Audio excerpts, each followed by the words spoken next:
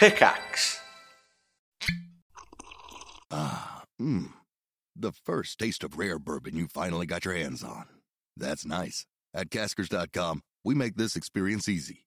Caskers is a one-stop spirit curator with an impressive selection of exclusive, sought-after, rare, and household names in the realm of premium spirits and champagne. Discover the top flavors of the year now by going to Caskers.com and using code WELCOME10 for $10 off your first purchase. Get $10 off your first purchase with code WELCOME10 at Caskers.com.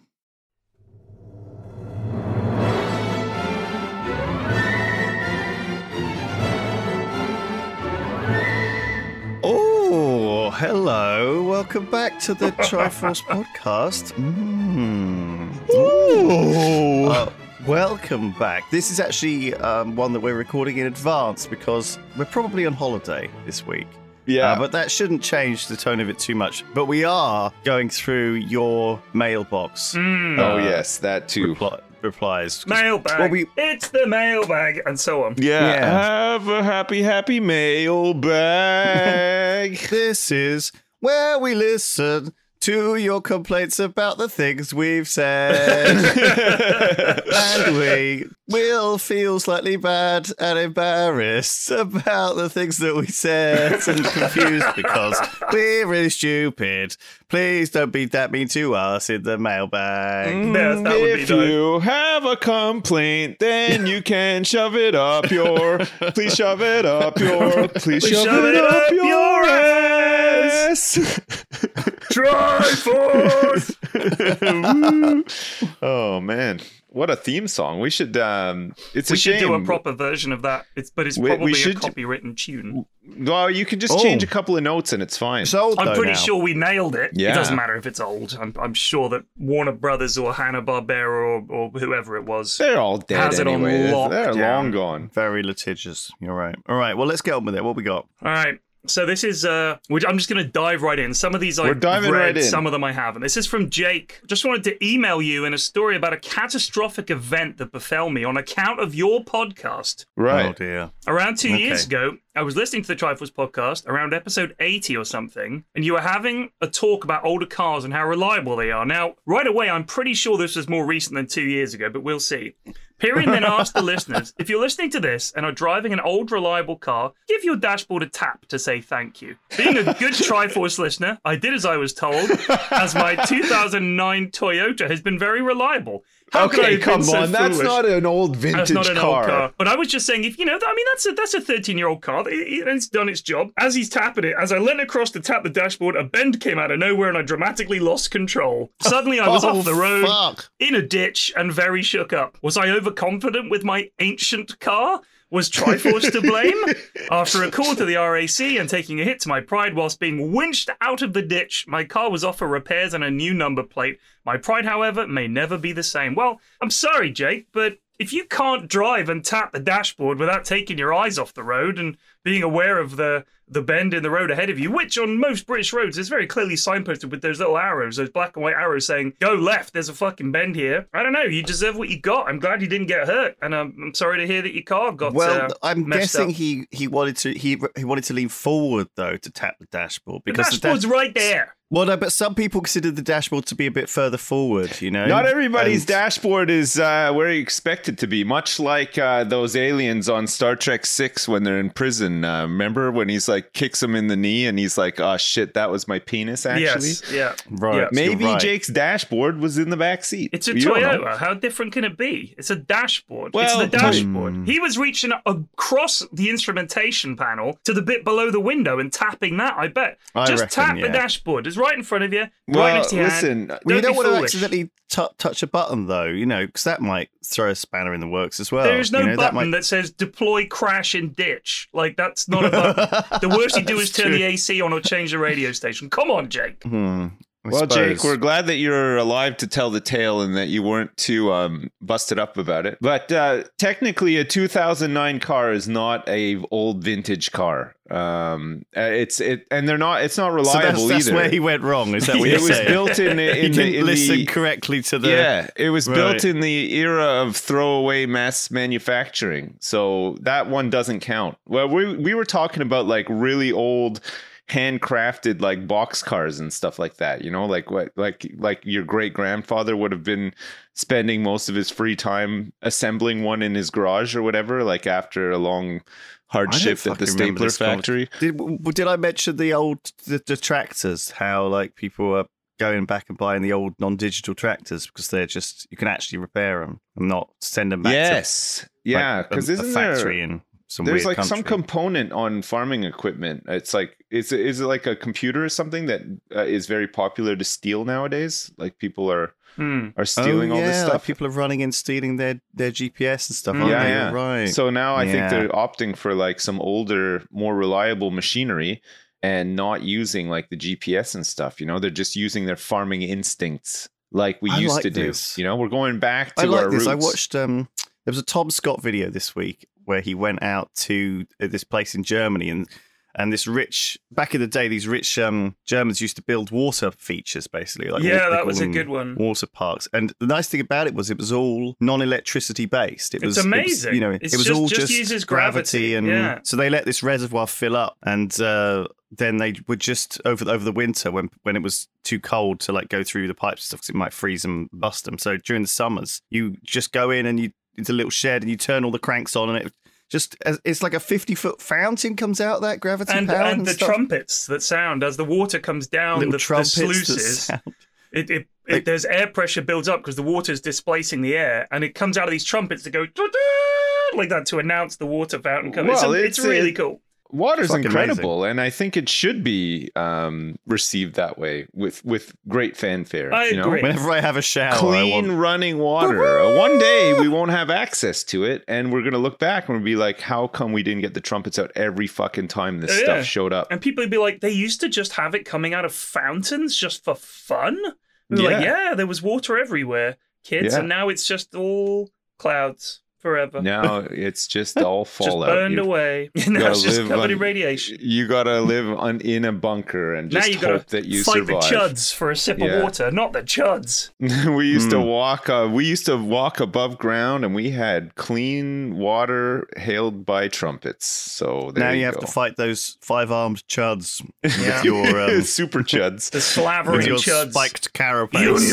Take water. Please, Mr. Chud, I just want a drink. No, chud water, best water. Oh, chud like to watch fountain spray. Chud fountain, very good. Man, we just wrote a better game than anything that was featured in the Summer Games Fest that was on recently. So, congrats, we've done it. What, just the now? Best. Mm-hmm. Yeah. That was a game. That's real life, homie. Yeah. No, that's a game. Art imitates life. Let's move on to the next one. This is from Ewan, and this is one of my favorite Triforce emails yet. Slipped over in the shower, tried to grab the water on the way down. That's the whole email. Sure, so, it conjures up an image of Ewan. It's the safest thing to try to grab, right? Just grabbing we've just bigged up water in a very major way, saying how great it is, but you can't grab it. It's not sturdy enough to grab onto if you're mid-fall. Ewan. Yeah, but I can imagine his brain. Even a 5-armed chud wouldn't be able to grab onto the water. Oh man, it could have been a lot worse though when you think about it. If you'd grabbed like the hose or the shower fitting and yank that thing right off the wall, you would have a lot of trouble. Like falling over in the shower isn't fun. I'd rather just take the fall. Yeah, maybe he was just trying to keep his balance. So I mean, and all he needed to do was grab a little thing and hold on. I don't think he would have ripped the whole thing out. Come on. I think you would. Like those things. Like if you try to grab. Like I don't know if you walk around your bathroom and think what in here is sturdy enough to really grab. I do surprisingly do that more often than I'd like to admit. I'm in my bathroom. I'm just thinking, what the hell can I pull off the wall now? It's a tough one. I'm looking around. It's like a fucking playground in there. There's a million things that you could just wrench right off the wall. You really could. You don't even need to use a lot of force. As you're reaching your age, you'll think that bathroom is looking more and more like a death trap. Oh god, yeah. Everything could kill you. There's slippery floor, the shower, flipping. You could accidentally fall in the toilet and drown. A bit of advice here. But it is something that might make you feel a bit depressed about the stage of your life that you've gone to. You could install some rails in your bathroom all over the place, inside the shower. Maybe install one of those little seats that you can sit down and use the shower that way, you know, like it's nothing to be ashamed of if you're 15 years old and you're falling over in the shower or whatever. Just get a couple of rails and a seat and stuff, and you're if you're you're good very to go. clumsy, if you're a naturally clumsy person, then or uncoordinated, which is like most of us are. We're not pro athletes. My balance is pretty shit. Well, I am, but yeah. I've actually got like my bathroom, like my shower has a rough surface, which originally I was like, oh, this is horrible. But actually now I don't worry about slipping around in there. Oh, yeah. So, you got to have a rough surface. Have you guys ever heard about people who pee in the shower? Because apparently there's something in your piss that's actually quite good for your feet. It kills an athlete's foot, apparently. If you do a piss in the shower, you will have like really soft, I don't think we smooth want to feet. encourage people doing this. Some people get really annoyed about this, and if your partner finds out, it can be. I mean, look, we've all done it, and we're all still here. And I don't have athlete's foot, so I guess it's worked. I feel like it's a gateway to just like taking a full dump in the shower, but I'm trying to think of like what the benefits of doing that are. I don't know if it's a gateway. I think that's that's such a fallacy. Everything's a gateway. Come on. Yeah, I suppose. Man. Yeah. All right, this email is good. This is 4 quick stories that are all toilet related, which is right in the wheelhouse of the Triforce. That's podcast. perfect. Yeah. Yeah. These are all outdoor portable toilet related stories. Okay. Yes. Okay. So here's the first one. English woman in porta potty teleported across a festival. So she gets in it to use it, and a forklift picks it up to move it to the other side of the festival, puts it down. Holy shit. And she then gets out. So she was not injured, but she suffered a bit of shock. This is. Did they she not realized check? it was being moved at the time, right? I She must assume have. if you were in it and suddenly you hear beep, boop, Wouldn't they hear her screaming in there? Because she would be fucking screaming, right? Like she'd be like, "Get me the fuck out of this thing!" Like here's the yelling. thing. I bet they're wearing those headphones for health and safety because of the noise of the forklift. They have to wear the headphones. The things are they're not. They can't hear a damn thing. So I reckon she's help. I'm in the pot. Also, she might be one of those people with a very light voice. Maybe. I mean, if I was trapped in there, I figure I could make enough noise. I could Well, be very people loud. also, remember, people don't react in the way you think they do. Like, some people freeze like a deer in the headlights. Other Right. people, freeze like a scream woman in and a shout. porta potty. They freeze. Yeah. I would obviously be scared about the splashing of the That would be blue pretty liquid. bad. But I'm That would pretty be- sure I'd just slam the lid if that I'd was get the the case. lid Get that closed. lid down. Anyway, here's another one. Guests at a music festival in Budapest discovered a secret rave taking place inside one of the event's portable toilets. Festivities were hidden behind in a secret passageway off the seemingly innocuous portable toilet, which served as a smelly portal to the celebration. So you just open the toilet, you just, and in you go, and it's like this secret doorway into a secret party. Wow! I don't know if the party was toilet themed or What do not. you what do you do if you still need a shit? We'll go to another one, I guess. You don't want to use the party toilet. Man, oh man! It's like a queue of people trying to get into the secret party. And there's one guy like blocking the whole queue up. Just I'll be done in a minute. Just give me a minute. I'll be done in a minute.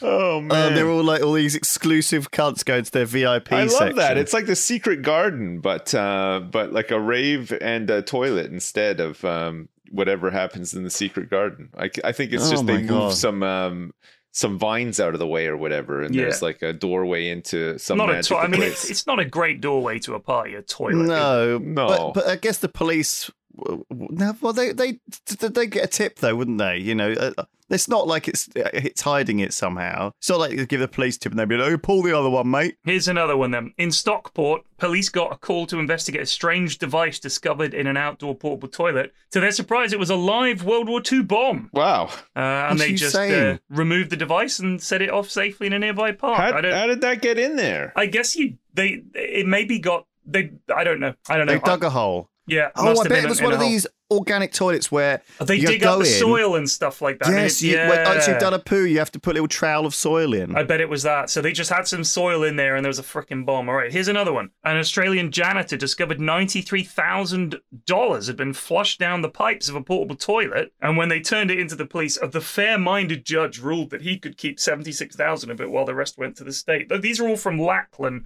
Thank you, Lachlan, who is himself Australian. Or themselves Australian. So good finds. He found money in a portable toilet, yeah. Well, it was probably like crime money. You know, he would probably have some gangsters after himself. Crime money, yes.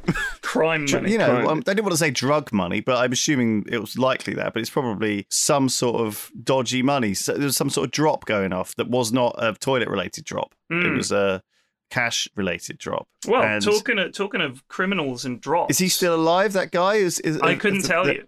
But if you want to know whose money it might have been, here's a possible answer, Lewis. Diperion in massive capital letters, and then the rest of it is in normal case. My name is Molly, and I'm originally from Vancouver, but spent the last 2 years in Ottawa going to university there. Hey. The following is actually a question I have for Sips, as I know who grew up in Ottawa. There is a restaurant near my house called Hog's Back Family Restaurant, which has been there for ages. Right. It's an old pizza restaurant that looks like a front for the mob, and always has a bunch of old Italian men in wife beaters standing outside of it and hacking darts. I say this with love, but the place is a bit of a shithole, and as soon as you walk inside, you get blasted with the stench of cigarettes that have been marinating in the walls for 50 years. Yes. Like I said, the place is definitely old, so I'm sure it's been there since Sips was a kid. Wanted to know if you'd heard of it. No, I've never heard of it, and I've never been to anywhere like that before. And if you speak to my lawyer about it as well, he'll also confirm that that's the case. There you go. Sorry, Molly. No, I've never heard of this place. Why is your name on the deed?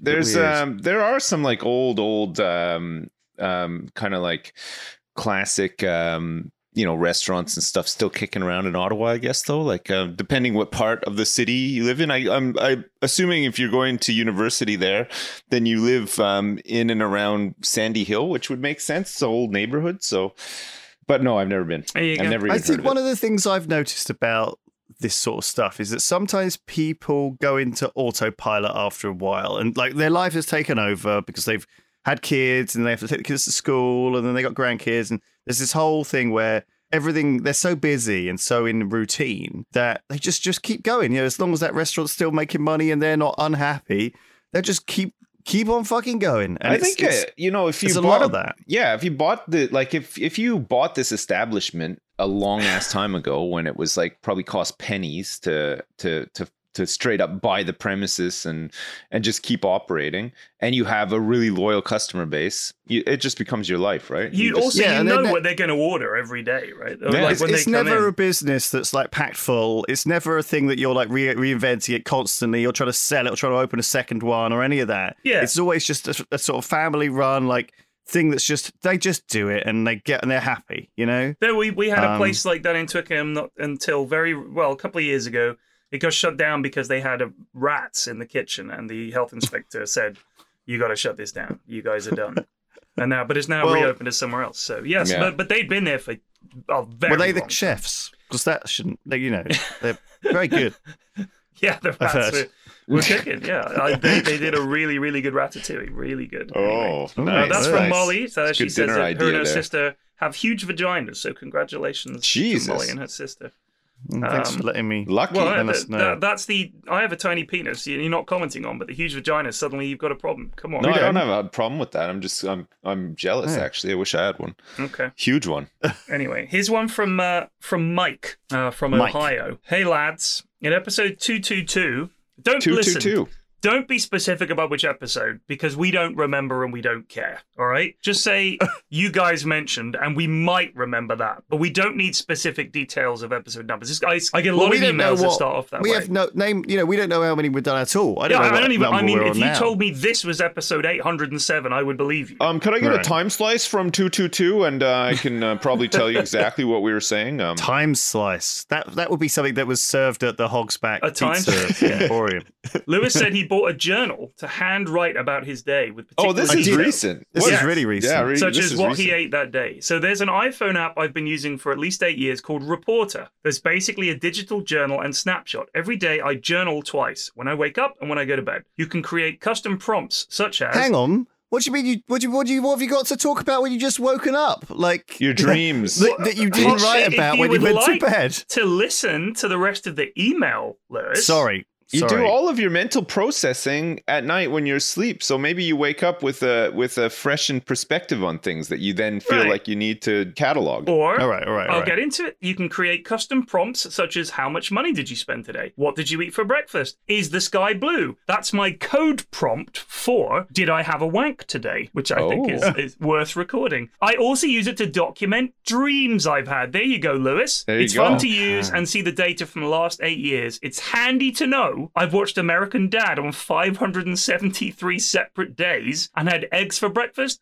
on 284 days. Jeez, that's a lot of eggs for breakfast. Well, that's 8 years. Man, this is cool. I don't think I've had eggs for breakfast more than 5 times this year. Like, where are you? Who are you with? Are you working? Like, these are like little questions you can add. Who's your daddy? What does he do? I guess you could incorporate the step counting in there as well. Mm-hmm. Step counting, yeah, you could probably mention a quick mention to your Fitbit in there too, or maybe even integrate it into the app. Yeah, I quite like Google Timeline thing, going back and looking and being like, oh yeah, I forgot I did that. And it sort of cements in your mind when things happened. Otherwise, it all just feels like, I mean, the past is quite a nebulous thing, isn't it? And sometimes you've really got to work to figure out when something was, even if it wasn't that long ago. Man. Let me just find this out before I ask the question. So here we go. When do you think the Nintendo Wii came out? I think the Nintendo Wii came out in like 2009. Lewis? Whew, I reckon it was earlier than that. I reckon it was like 2004. It was 2006. Now, I remember buying one when they first came out. It was quite a struggle for me to place where I was, because I can remember going to buy it. Man. And I can remember, like, they were sold out everywhere, and I found a place at Howard, and I begged them to hold on to it for me. And What was the first thing you did with your Nintendo Wii? oh, I fucking shagged it. Senseless, mate. Nice. What do you think? I played a game on it. No, what was your first experience? So like you brought it home, opened it up and played what on it? Like Probably the Wii Sports. okay. Cuz the first time I ever played a Nintendo Wii I did on it, was at work. I worked in an office and we had like they fucking like team building shit they do, like we had like it was like a fun Friday, like the last hour of Friday. They had like a whole meeting room booked out, and so like my whole department got to go and just like drink pop and eat chips, and there was a Wii there with Wii bowling, and people were like getting really competitive playing it. That's the first time I ever played a Nintendo Wii. It's so depressing. I recall playing one because I got the Wii Fit board, which was obviously terrible. Yeah. But I remember because it was when I was at home after uni. My mum just used it every day. She loved that Wii. Yeah. So I bought this soul. Wii, and I hated the fucking thing, and I think I used to bowling on it once or whatever, and then never played it again. But my mum was all over it. She loved it. The reason I bring it up is because my daughter, my eldest, saved up her money and bought a secondhand Wii that arrived yesterday, so that she could play. Because we had a Wii, and we got rid of it. We sold it years ago, but we still had the old games knocking about, like Super Mario Galaxy 2 and stuff like that. Yeah. So she bought a Wii so she could play these games. And I think her plan is to trade it in at CEX and get something else. So she just bought it. She was like, oh yeah, I've just ordered a Wii. She saved up her pocket money and everything. How much? She's doing something that did she I've save done up for? 30 quid. It was 30 quid. Oh, fair enough. Which is not bad. Which is fuck all, actually. So this is a thing that when I left home, and my mum sold all my shit when I went to uni, especially all of my like Warhammer stuff and game consoles and everything. And so over the past like 10, 15, even 20 years, I've been buying buying my childhood back. Buying it all back, yeah. Trying to find stuff. So I've bought like some of these SNES games that I played and some of these N64 games that I played. A lot of that stuff really you can just get on the Nintendo shop now, like through your Switch. Yeah, you can. But it's something she nice likes the controller. The Wii controller was genuinely a great controller. 30 quid sounds amazing, because some of these old games, like you wouldn't even think. You look at it and you think this old fucking Xbox game or PS game is worth fuck all, right? It's worth £1, but actually some of them are pretty rare, and collectors want. Some people are collecting every Xbox game, for example. Right. Yeah. They want these rare games, and they're like, no, not even that rare games. They're just a shit game that came out. They just only did 2,000 of them or whatever. Yeah. And so they're worth like 60, 80, 100 quid. Yeah.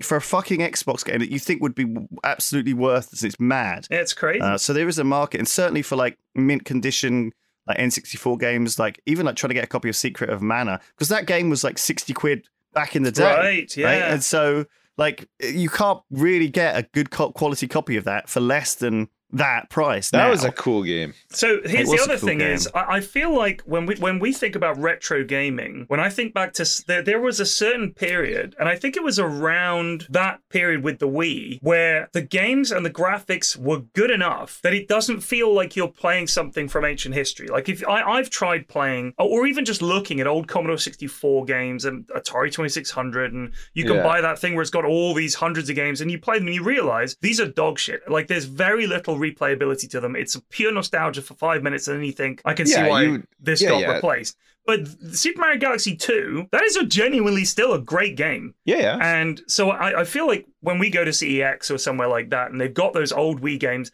they'll be like a quid, 2 quid.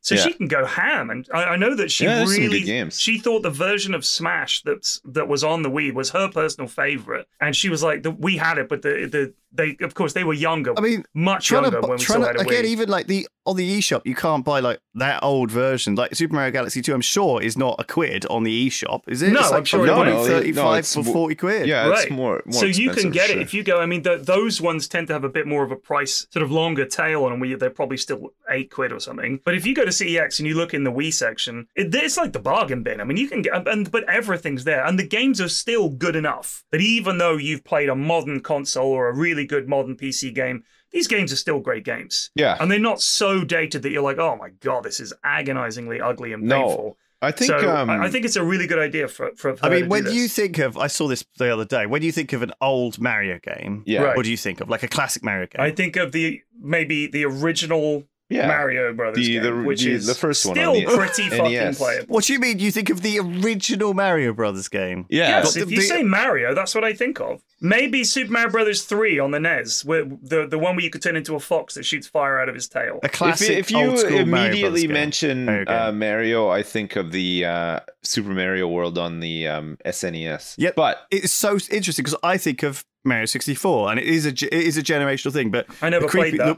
The weird thing is that people great. say, you know, I saw, because there was a post on Reddit, I might have even talked about this before, but there was like someone saying, oh, you know, what a classic Super Mario game. And it was Super Mario Galaxy 2. And I was like, what are you fucking talking about? That came out like yesterday. No, it came out in 2010. Man, Zoomers are nostalgic about things that happened like 2 years ago. But that came out 12 years ago. Super Mario Galaxy 2 came out 12 years ago. That feels to me like a really recent Mario game. It's crazy, right? What worries me is if they're getting retro about things like, oh my god, do you remember the iPhone 6 or whatever? Yes. It's like, guys, you're rushing into middle age. Like, they're going to be 40, they're going to be my age when they're 21. You know, I'm so old, oh my god, they're zooming. That's what they're saying, though. Middle age. It's tragic. They're like, is that why they're called Zoomers? I think it is. I'm 25 today. I'm so old. Okay. Like, why don't you actually be fucking old and then come back to me on that one? Like, that really bugs me. That really fucking bugs me. I guess it's like saying that Skyrim, because that came out 2011, right? Or Mass Effect 2, which we talked about, came out 2010 as well. And so do we consider Mass Effect 2 like as like a super old classic? No. I mean, it's a really great game. It is a classic game. But, you know, I wouldn't call it Bioshock. Ancient. When do you think Bioshock came out? The original Bioshock? First Bioshock must have come out in like 2006 or something. 2007. Very close. It's very close. Yeah, and I mean I consider that to be a pretty fucking old game, but I would say Half-Life would be properly old because that was when I was at university. That's like 25 years old, that game. What about Half-Life 2, though? When's Half-Life 2 was really where it was at, I think. Yeah, no, Half-Life 2 was astounding. Well, I was living here, I want to say 2003, 4? 2004. Yeah, well done. Yeah. I mean, that was really... God, I mean, I play Gary's Mod every week. Yeah, you do, multiple times. And that's nearly 20 years old. Yeah. It's such a shame Valve haven't kept making games. Come on, Valve guys. I mean, look, you create games that people still classic. Half-Life Alex. You played Alex yet? No, I haven't played it. But it's meant to be really good. It's basically gatekeeped behind very expensive technology. And isn't they did a new Dota 2, they did. Have you heard of that? What's the Portal job simulator VR thing that they did recently? But as again, well? VR. Although That's again, not really. VR. I'm just saying, let's do another game. Like, get That's out like there. the game's like a 5-minute tutorial for the Steam Deck. Yeah, so but that's going to be something that they'll probably build on, right? They'll probably do something else around it. I don't know. Valve do like to make a game to promote their technology. Yes. Do you know what I mean, that's why they made Alex. It was to promote their Index or whatever the VR thing is.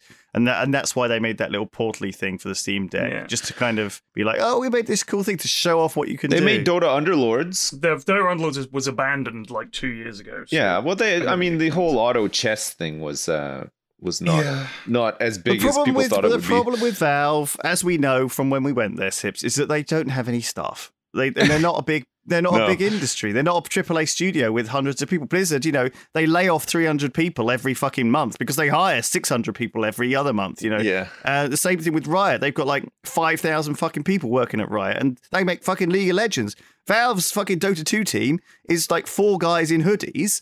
And, that's it. That literally is it. And they've been there for 10 years, those guys. Like, and they've got no one new. No one leaves. Riot have a couple of games now. They're completely, like, unresponsive. But it doesn't matter because that's how all tech companies operate. It's the same thing with YouTube. It's all automated. Think about the last time you were able to fucking talk to someone at YouTube. You constantly see this bad PR. And the reason is because people have to fucking go on Twitter to be like, oh, my YouTube account got banned. Oh, help me, someone. They yell into the void. And then finally it gets sort of retweeted and picked up and everyone gets angry about it. And someone at YouTube fucking gets off their ass from browsing whatever furry subreddit they were checking out. Oh, my God. And this is all. It goes to r/all. And it's like, uh-oh, better unban this guy. Jeez. All right, let's get back to the mailbag because that's a good old 10-minute rant. That was a real rant. Holy crap. All right. Jesus. That's all right. Today's episode is sponsored by ExpressVPN. You can protect yourself and change your online location on your phone and iPad and computer to watch extra television on Netflix and other streaming websites. When I was in Greece, by the way, I didn't actually change my iPad over, and now it's all in fucking Greek. Oh my God. If I had actually bothered to use ExpressVPN, which I have installed and I do use, it wouldn't have accidentally changed everything over. Did it Greekify your name? Luisio Brindley Upaloopalus. I think my name's already probably quite Greek. You can use ExpressVPN to unblock Netflix and other streaming services and access movies. Like I the other day, I googled what the best movies on Netflix were, and obviously half of them weren't in the UK. Right. But I could just change my location and watch them, which was great. I didn't notice I was connected. I love ExpressVPN. I use it for all sorts of downloading to keep myself private. It works on all your devices. You can use it on your TV. It's got like 94 different countries you can change to. It works with like BBC iPlayer, so if you're in the US, you can watch your EastEnders. You can watch your stories. Exactly. What if you missed an episode of Strictly Come Dancing? It's Strictly season now. We're there you go. Going up to the Christmas finale. You don't want to miss an episode of that. Exactly. So get your money's worth at expressvpn.com/Triforce. You could use the link expressvpn.com/Triforce to get an extra 3 months of ExpressVPN for free. Thank you very much. On with the show.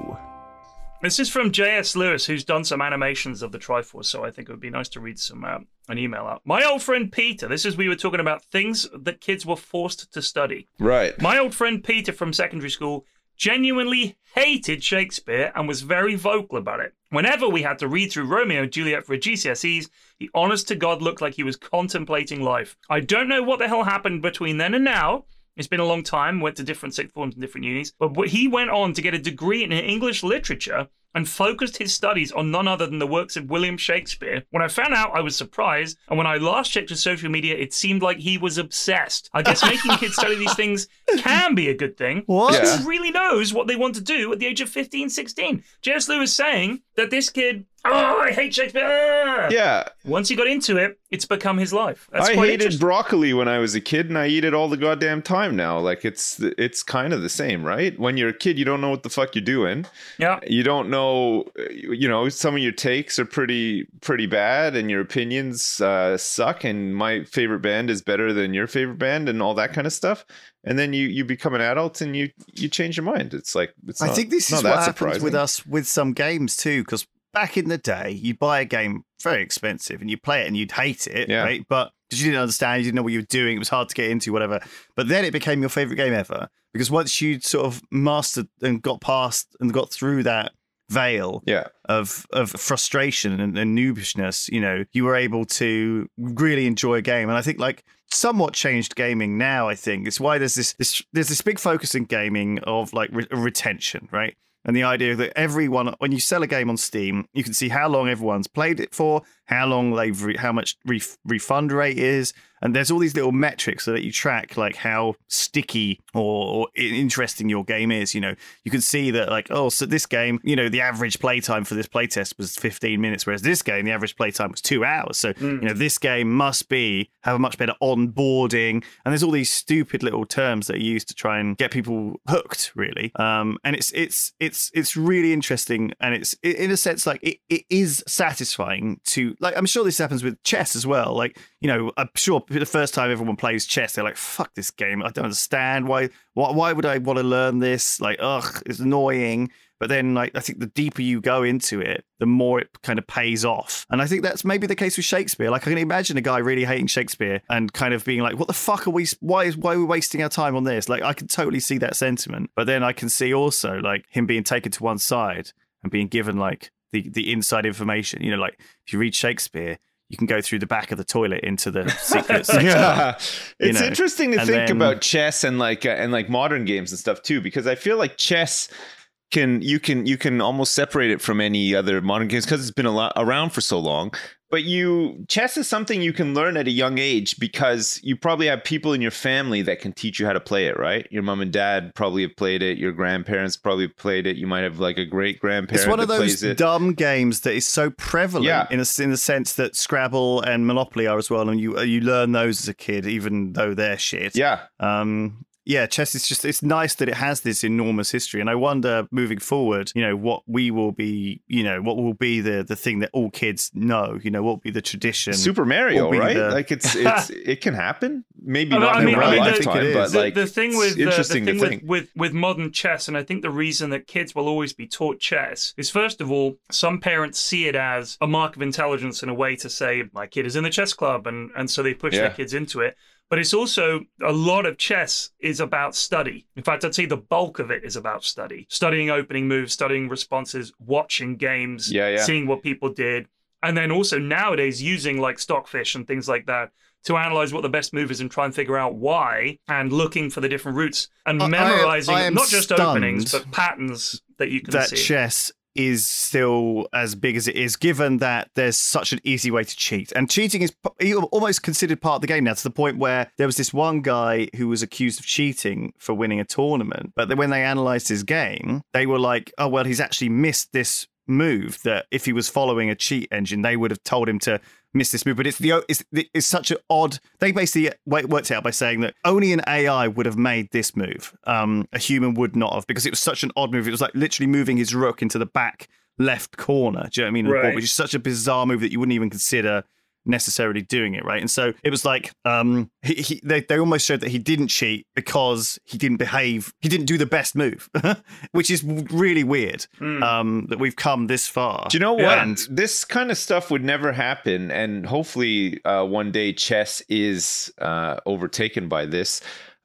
Portal 1 no glitch speedrunning, I think, is the future, right? Because you can really build the rules to be very specific around all that. I can't stand the glitch speedruns. Fuck them. The glitch speedruns are. I also don't really like the constant fucking pausing of the timer every time someone goes to a black screen or whatever, or a loading screen, right? And I understand why, but people abuse it by going back to the main menu or F4ing the game. Do you know what I mean? Anytime I see that, I'm like, the game in the game. Have you ever watched a Factorio speedrun? They take about 5 hours. I think the world record's like 5 hours and a bit.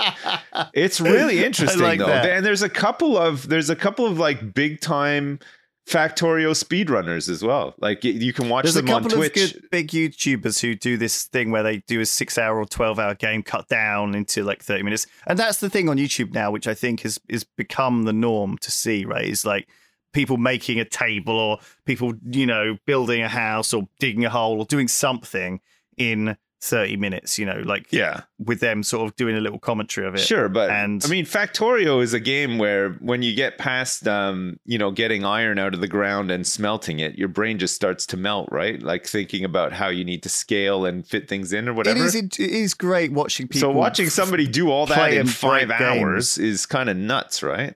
Well, I think it's got multiple layers though, right? One, it's like giving you, it's a game you love seeing, and you're like, how have you broken it? So it's like almost like a detective thing. First of all, then it's the second level is that it's going to teach me some tricks that I can use in my game. Yeah, and then the third level is like it's just interesting to see what usually is a very, very slow experience being done with the boring bits cut out. And so it's almost like you don't have to play the fucking game; you can just enjoy it in half an hour in a much more bite-sized version. Yeah. And I just think that's so appealing in so many, and it's definitely got that speedrun energy. It might not be a speedrun, but it's got the same vibe. And often speedrunners are pretty don't want to yes. They're not the most charismatic. Come on. Here it comes. What? Come on. Well, the problem is if you're obsessed with, I don't know, Bubsy or some fucking game that you've only played for the last 10 years every fucking day and you're the king of speedrunning it.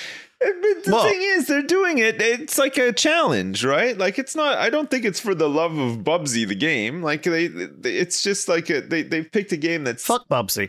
Okay, I think you are right about the platformer though. I think that is our generation's chess, right? Like every kid has played a platformer, right? A 2D platformer, and every kid should be familiar with it from now until eternity. I mean, the 2D platformers are so abundant on.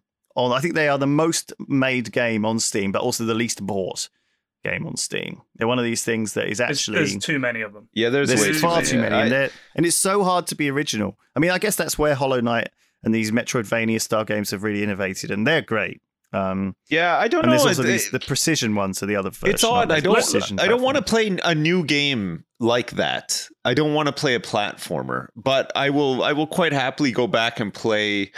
for nostalgic reasons, a platformer that I've played as a kid or whatever. I played through Mega Man 2 somewhat recently. Well, there's some brilliant games that are platformers that you like. Hollow Knight, for example. Yes, look, it's a people say it's a Metroidvania, but it's a 2D platformer really in its core. Gentlemen, if I may. Sorry, can we steer back to the podcast? Let's move on about the mailbag. I'm just saying that don't jade yourself, Sips. Right. You should still play games based on how good they are and story and stuff, and not whether it's a genre. Including Bubsy? Especially Bubsy. Okay. All right, this is from Jackson. They're an American who's coming to the UK. I was intrigued by the mention of you looking for shithole places around England on stream, which is I did. I went on stream and I went on Google Street View and went to what people in chat said was a bad neighborhood in the place where they lived and looked around. Some of them were dreadful. Macclesfield, for example, was absolutely terrible. So he says that they'll be studying abroad in the fall in England. They're an American college student, and they'll be doing a research project on places in the UK racked by industrial blight in the North and the Midlands while I'm over it in your lovely country. Well, if we could think of places in the UK, I'm sure there are a bunch of British listeners here saying, oh, fucking hell, mate, you should try coming to Scarborough or whatever. Places that I think are historically racked by industrial blight would be the whole of the Northeast. I think that would be a pretty good place to start. Places like Middlesbrough and Sunderland, decimated. Were those all big time coal mining places? I think they were just in general big industrial centres. I mean, if you go around the Midlands itself, I know Sheffield is a really good example because, I mean, when I went there, although people always tell you, oh, there's some nice bits of Sheffield. When you've lived in the South your whole... You're not knocking Sheffers. Live. I am going to knock Sheffield. I'm going to tell you... Sheffers. The Sheffers was once a thriving industrial city and has now fallen on the hardest of times that you could see somewhere like that fall on. It is blighted, genuinely blighted by poverty and just decay.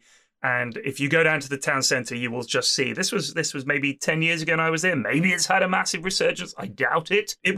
really everything was boarded up and shut down and shit, and everybody just looked poor and miserable. Sheffield is a really good example because it used to be Sheffield Steel and they made stuff there and it was like a thriving community, and now it's not. And there are tons of places around there like that. I also think if you think about somewhere like Blackpool, somewhere like Skegness is a good example. These were places that were once seen as like holiday resorts for the north, and people would go there and they were, you know, thriving towns and everything like that. I mean, Booth's from Blackpool, isn't she? She's always saying how shit it is. It's not great. Like these areas that used to be British holiday resorts, people can now get a cheap flight to Spain and they do that rather than go on holiday in the UK. So those towns have suffered greatly as well. So there's not just industrial, but tourism-based places that were coastal and have fallen on very hard times. And they all seem to be in a big line.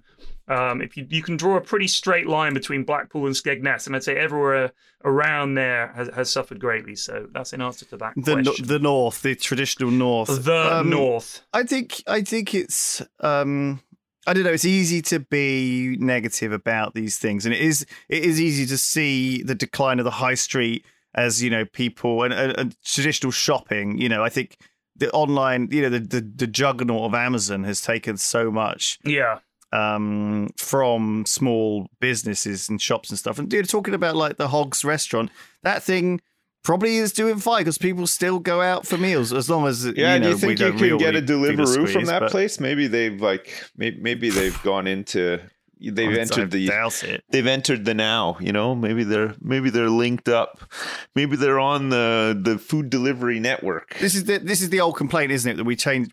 Same in America, that we've changed from a productive society, that we're making things, to a consumptive one where we're buying everything from China and wherever makes it cheaper. Yeah. And so, you know, it becomes this sort of slow drain on, and it means that we have to make up for it in things like the financial sector or the service sector and or making, you know, other things like movies or doing different things, making games. And that's why a lot of countries have put a lot of government funding into the arts industries. Look at South Korea's like kind of incredible cultural exports. Yeah, with, like their K-pop and their K-dramas and movies. You know, it's because the government has put so much work. I mean, into I don't know if Sweden do something with games, because any Swedes, go ahead and write in, because I know that whenever I go to Stockholm, there's a ton of games companies in Stockholm. Well, and here's Sweden the thing that's general. really interesting. You know,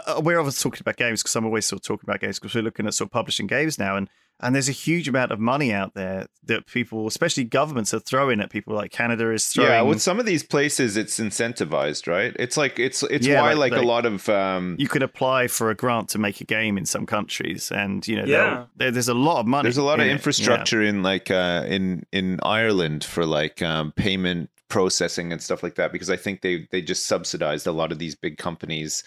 They gave them big tax breaks and stuff so that they would choose there to set up, because it's just a big boost to the local economy, right? It's jobs for people. Well, there have been some talks about this to avoid what's called a race to the bottom, though, because if you're not careful, you know, everyone just starts undercutting each other, and then no one's paying any tax. You know, it's right. And so there's talk about having like a global, or at least the EU limits on what the lowest tax bracket should be. Yeah. To try and stop this kind of idea of the fucking, what they call those islands, the Virgin Islands or whatever, or all those BVI tax havens. Yeah. Why do those still exist? Like, what the fuck? I don't know. It drives me mad. Anyway. And especially because all the people who are running them are terribly corrupt. I think one of the one guys of them in just got charge nicked the other day. Went to prison, didn't he? For corruption, drugs, I think. Surprise, surprise. Yeah. All right. On a lighter note, this is a more of a visual email, so it'll require my narration skills for you guys, because it involves a photograph. We spoke about sheds and the difference between whether a shed. I said that there was a difference between a shed that's a dump, where you just put things, and one that is a well-appointed and well-tended workshop, which is quotes, so I must have said that. So this is from Charlie, and Charlie has sent in a picture. Now, I'm going to describe this shed to you guys, okay? Can you just post it in Discord so we can see it? Oh, I can. Yes, I can. I mean, I'm not knocking your narration. It's not for us, Sims. It's for the fucking audience. Yeah, no, but I think it'd be helpful if I could see this shed, because I'm really interested in this kind of stuff. I'm doing it. All right, there it is. Shed. Okay. JPG. All right. This looks like the kind of this looks like a very, very like assembly line type shed, right? Like you are doing shed. work in there. Just to describe this to listeners, this is if I picture a shed, and most, especially in Britain, I would say because I mean maybe in the rest of Europe you have the same kind of sheds. The kind of shed that I'm talking about, which is just used as a dump, it's got a lawnmower and it's got a big pitchfork in and stuff, is barely tall enough to stand up in. They're normally made of what looks like really cheap, dark paneling that's just like rubbishy wood. Yeah. They might have a tiny, shitty window with plastic glass in it. It's got that crappy rubberoid shit on the roof. It basically what you could do is you step into the shed and then you could spin around like in a VR game, but you can't actually step anywhere There's no else. movement, And once you put a couple of large things in there, you're in big trouble. You couldn't comfortably fit a bicycle in here. That's right. You can't really get a bike in there. Cobwebs everywhere. What we have been saying here, this is a workshop, okay? Yeah, this is a workshop. It's got proper wooden boarded floors, proper wooden walls that are clearly sealed to the elements. It has a strip light running across the center of the joist in the middle of the roof. Then, on the left-hand side... this is bigger than this is bigger than your garage, Sips. This is not bigger than my garage. On the left, there is a proper, nice, what looks like a pine workbench with a vise and tools neatly laid out. Above that, there is a shelf, one of those shelves with holes in so you can slot tools into it. There's like cloths and things. There's a shelving area with all the little pull-out drawers where you keep all screws and nuts. Yeah. Then on the end, there's a big panel board, one of those ones where you can adjust the height of all the little shelves and screws and things. It's a big workshop, Saws. yeah. He's got a whole thing just with files hanging on it. Then on the right, a lovely long pine wooden workbench with a little filing cabinet style drawer system underneath it where you can keep all different bits. There's some jugs of solutions. Yeah. There's a little lathe looking thing, or it looks like a drill actually. No, there's a lathe and a drill, I think. This is a workshop. He's got a little cabinet underneath that table on the right there with drawers for like screws and bits. Yeah, that's the little filing cabinet one, exactly. Yeah. And there's a proper bar stool for sitting down. This is a workshop. Do you know what? Do you know what this is missing? Actually, go on. Writer in. You need one of those integrated suction systems for all the sawdust and stuff. You know, like it's like the tubes go. You could get the tubes like up in that left siding, like where the wall meets the roof sort of thing. You get the tubing up there and then just get maybe even put like the cylinder outside. And then when you're in there doing your woodworking, it can be just sucking up all the sawdust as you go. It'd be perfect. Got to wear a mask in there too, I think. Yeah. Oh, this is a workshop. It's not a shed. It is.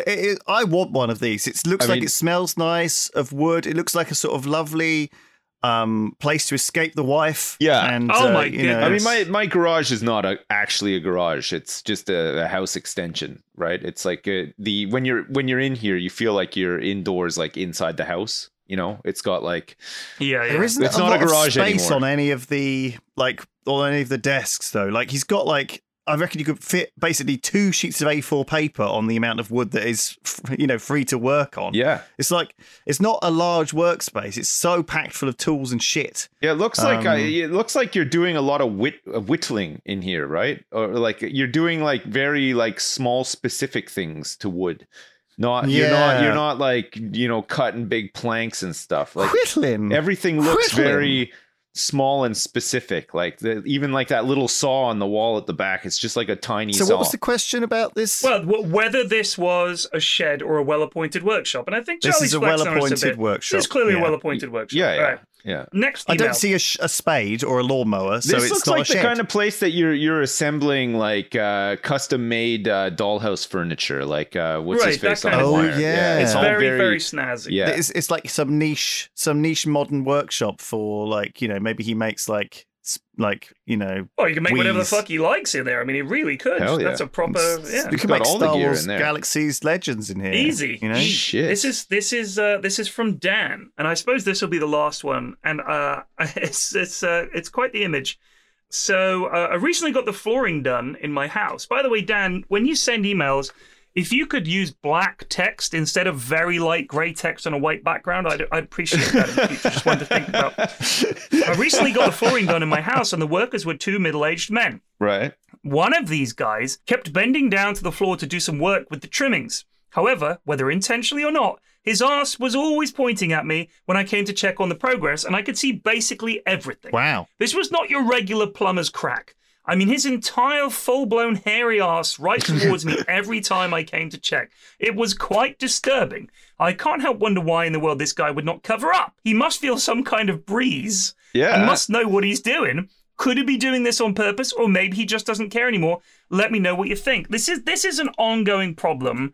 I've had this before. I had a guy over to look at the boiler, and he was one of these guys. I mean, if I start to bend over, I know if some of my arse is showing or not. I don't know if your job involves so much bending down, you just end up not giving a shit. Whether it's a badge of honor, whether you are basically saying, I'm going to come and do this miserable, menial work for you, but you're going to have to look at my arse while I do it as some kind of revenge. Yeah, I don't know. like it's a flex. But this one guy he was quite a big guy, and he was bald. He had a little bit beard, but his arse, when he bent over to look at the boiler, it was like fucking like a blast of arse. Like, you can't miss it.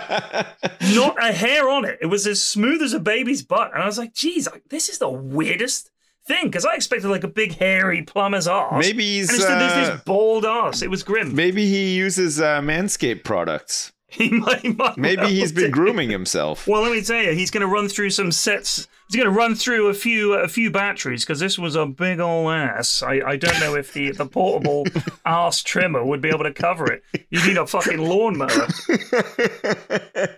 There's a T-shirt you can get, which if builders can wear, which is like a woman with long hair, and her chest is just cut off above the cleavage, and the ass crack makes it look like it's cleavage. Right. God, so I don't want to see that, because it might change my opinion of boobs. Man, can you get a pair? You got to be able to get a pair of boxer shorts with a print on the ass, which is like somebody's ass crack, right? So you're not actually showing your ass, but you've got a print on the back of your boxer shorts that looks like a bare ass. You know what I mean? So like, you might be bending over, and your ass is firmly contained by your boxer shorts, but you can still project an ass crack. Which is apparently important. I mean, it's kind of part of the experience. You can't really. You would know. These guys know. Part of me is thinking that we live in this dick pic world now, and people do want to show these things off, and so there's a good chance that, especially if it's a guy plumber and a girl house, well, then again, he can't possibly think so. Maybe I don't know. Look, I don't think any builders are showing off their ass. I just don't believe it. I don't think the dick pic and the ass crack are the same. No, I just don't disagree. think. Yeah. Because there's no way a woman's going to be like, whoa, looking at a plumber's ass crack. Like, there must be something you could say to them that, like crack is illegal or something like that. There must be some sort of joke you can make. Yeah, but they just think it's funny. They go, hey, good one, mate. Oh, that's a good one. By the way, just look at my massive fucking ass crack. I was carrying a load of stuff yesterday. I was like super scared that my ass crack was showing. You know, so I was like I'm very vigilant when it happens, but. I guess, if it's a hot day, maybe getting the airing out. Is that it might just be part of like his own little cooling system or whatever. He's busy, he's working. It's like the equivalent of a fan. Yeah, you just got to expose your ass a little bit. Some of them just don't give a fuck either. It's fucking gross, and they should stop. It's awful. I hate seeing it, I usually. I don't know. I think a lot of people wouldn't say anything, right? And it's if the plumber came round and it was Carmen Electra and she was like working on your pipes and you could see her ass crack and stuff, you wouldn't be complaining, would you? You'd be like, "Oh, nice! Holy crap! Well, what did I do to deserve this?" I would feel like I feel like really dirty about that, though. Do you know what I mean? If it was a woman's ass and I could see, I wouldn't feel comfortable with that either, but in a different way. Well, there used to be. Yeah, I'd feel like I was pervert. It used to be. Like somehow I don't know. I can't remember when when this was, but there was definitely a time where the fashion was to wear it was like low crop. I can't remember if it was jeans or whatever. But everywhere you went, you saw a woman's ass with a G-string, right? Like poking out of the top of their pants. They were sort of like not track pants, but they were like jogging bottom style pants, because that's when they all had the trap stamp across the back and a G-string. That was the vibe. That was a look at the time, right? Like you look back now and you think, what the hell was people thinking? Imagine this big fat builder comes round, right? And he's in your workshop and he's like installing a lathe or whatever, right? And he's bent down and his ass crack showing. And you're staring at his ass crack, right? Am I beating off as well or just staring? No, you're just staring at right. it. He turns around and sees you staring and is like staring at you. Right. And then you meet his eyes. And then you start kissing. And that's when you start uncontrollably kissing. You're Frenching. I think the answer just has to just be, if you see something like that, just avert your gaze immediately. Say, oh my goodness. Oh, would you like a biscuit? Do you need a cup of tea? I'm at the point in my life now where if somebody actually caught me doing that, I would just say, yeah, sorry, I was just looking at your ass crack. It was actually just... That's like a me thing, though. I do that, actually. I actually do that. Yeah. And Lewis would just say. Totally. Yeah, but I mean, if your whole bare ass is sticking out while you're doing work or whatever, and you're in my house... I might look at it. I'm just saying. I think some people might just have slightly higher asses. Do you know what I mean? And they just what? And they're all plumbers. Show more easily. They're all plumbers. Well, if you want to be a plumber, mate, first things first. Let's have a look at your ass crack. No, that's much too low. If they just stuck to the script and wore a workman's... You have to have surgery. A workman's overall. Wear overalls. Yeah. There you go. They used to wear them all the time. It's like back in the day when women had to have leg extensions or whatever to be tall enough to be an air hostess or whatever. They'd have leg to extensions? Is that a thing? No. People were having surgery to make heels? themselves taller. Yeah, people were having an actual surgery, I'm sure. I've heard about that. They cut the bone and then you can gradually extend it a tiny bit at a time, because if you cut the leg bone and then move it slightly apart with like pins, the bone will mesh, thinking, oh, we're broken, we better grow some more bone. If you keep doing that, you can stretch your legs, but don't do it. It's terrible. It was a thing back in the day. People were doing this, but it was fucking shit. You're going to look all out of proportion, though. It's not natural, right? Like the rest of your limbs are sort of like relatively long compared to the other ones. And then you've got these fucking spidery long legs. Listen, this is You're not look like for a chance Slenderman. to be on the first team of people landing on an alien world or something amazing. This is to be a fucking flight attendant. Yeah, and you'll get paid like fucking $7 an hour to do it too. Come like, on, Jesus, is it worth it? Give me a break. Yeah. Anyway, that concludes the mailbag. There's nothing else. A woman called Emma Richards, was 17 in 2002, and she was 4'7". She had a surgery to extend her legs by 6 inches so she could reach the minimum requirement for being an air hostess. 6 inches her name. is a lot. I googled her name. She's still working in cabin crew. Well, So yeah, 20 but- years later. Well, But there she's you the go. least steady person ever. Like, she's constantly falling over with those weirdo long legs. Weirdo Don't do legs. it. Don't do it. Fucking hell. She's fine, it turns out. They didn't just fucking do it in a workshop. They didn't just like, oh, stretch those legs out, darling. I have them lengthened in no time. Stick a bit of pipe. Got a bit of Bit old of pipe MDF on and piping around here. Can Yeah. use that as a bow. Fucking hell. So, just a note about the mailbox.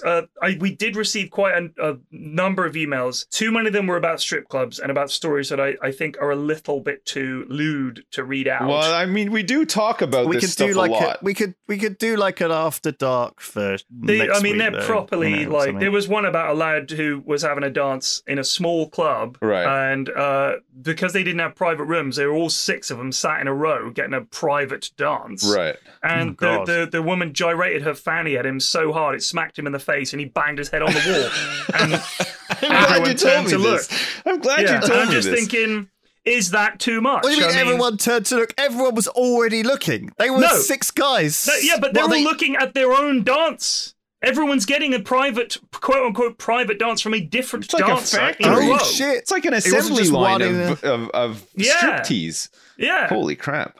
So that's some that. people maybe would pay extra to have their face ground into the wall by a woman's ass. I'm sure they would. But Jesus. I'm just saying, There were a lot of other strip ones that a lot of the emails are much too long. I appreciate them. Well, look, we're going away for like 4 weeks, P-Flex. The longer the better. Yeah, print some of these out and read them on the plane while you're traveling, and then I don't think so. I've read them already. Right. Some of them are very long and not worth reading. Some of them are very long and they're good. Thank you for sending them in, though. We appreciate too many questions. The effort. Yeah, we love it. Keep it short. Keep it short. Try to keep it. Brevity is the soul of wit. Let's work on some brevity. Just 2 sentences. We're going to waffle about your story for a good half an hour anyway. Yeah. So it doesn't need to be long. It just needs to spark a conversation. It can just be 3 words. I'm not trying to be choosy. I'm just trying to give you guys advice about getting your email read out. If the first paragraph is you telling us how often you've listened to the podcast, all that, really appreciate that. But it's not getting read out, so don't bother typing it.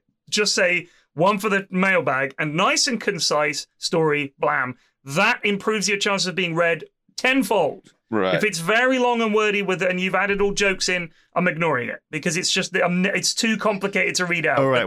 Well, thank you anyway. Thank you for listening. We'll see you next week, everybody. That's the Picky Mailbag episode 2. Be good to one another. We love you. All right. Bye. Bye.